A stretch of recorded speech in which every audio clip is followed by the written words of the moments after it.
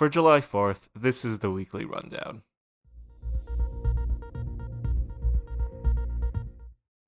Today, America slinks outta Afghanistan. A huge win for Facebook, mud fights, a cookie cake, and the June jobs report. But first, our intrepid, impossibly consistent, and annoyingly OCD editor is partying it up in Dubai this weekend, so don't be surprised by any spelling or grammar mistakes this week. If you're bored this Independence Day, feel free to email us a complaint anyways, at team@theweeklyrundown.us. Big idea. America gives up on Afghanistan. As we discussed in issue 10, Joe is desperately trying to untangle the US from the war in Afghanistan, and that took a huge step forward this week. The last remaining American and coalition forces unceremoniously and literally under the cover of dark left the country. Apart from about 1,000 American and Turkish troops left to guard the American embassy and international airport in Kabul, this is the first time in nearly 2 decades Afghanistan is without Western troops. This is despite the Taliban controlling nearly 20% of the country's military districts, including border crossings in the north, and little progress on a peace deal after years of negotiation. Experts put the chance of the Afghan government remaining in control of Kabul at just 50% over the next few months. It's clear Joe and his team planned all of this out to be as low-key as possible. The troops completed their withdrawal just before a holiday weekend in the States when nobody would be paying attention, and the administration has released few other details on their future policy for the region. Joe knows that there are no good options for anyone involved, and is coldly calculating that most Americans won't care if Afghanistan devolves into a civil war. Story to watch. Facebook wins big in court. Facebook notched a huge win in court this week, with a federal judge throwing out landmark cases against it. The cases, which argued Facebook was a monopoly and should be split up, were filed last year by 46 states and the FTC. The judge has given the FTC some time to refile with new evidence, but the state's case was dismissed entirely for waiting too long after Facebook bought WhatsApp and Instagram. While we have no doubt that the FTC, under new aggressive leadership, will try their darndest to take Facebook down, it's unclear that the courts will agree with the popular sentiment that these big tech companies are monopolies.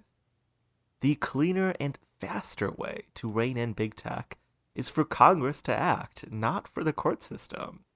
Current antitrust laws date back nearly a century, when the monopolies we were worried about traded oil and ran railroads. The internet age has made those laws obsolete, and the only way to update them is through legislation. Various House committees approved a number of bills last week to curb big tech's power, but it'll take time and political capital for them to become law. Many of the bills have bipartisan support in the House, but the Senate will be the real challenge to watch.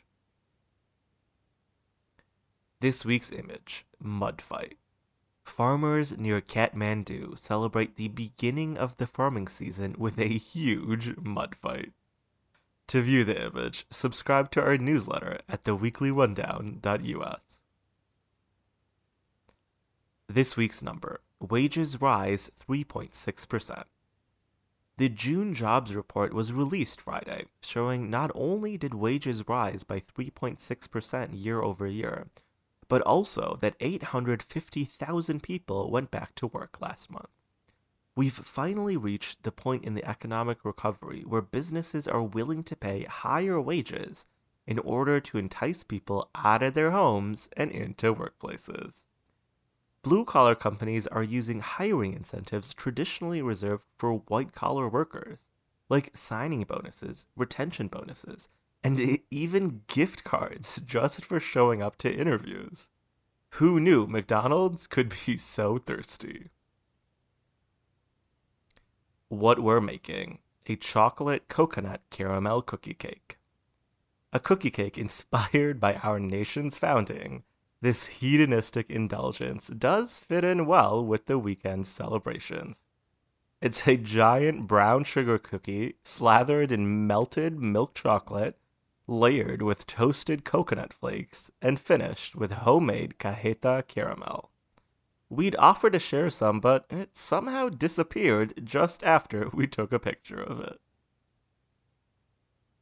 And in case you missed it, the Supreme Court continued its hard right turn by overturning the Voting Rights Act, limiting union organization efforts, and encouraging the flow of secret money into politics.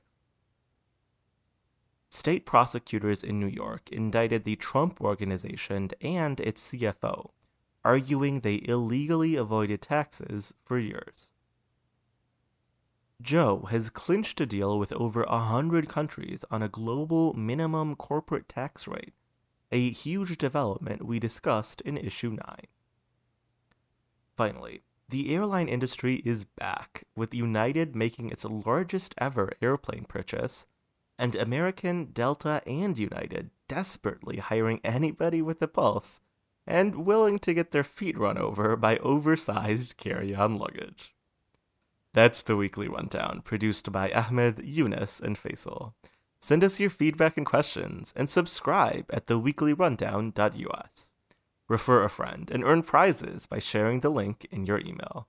Thanks for listening, and see you next week.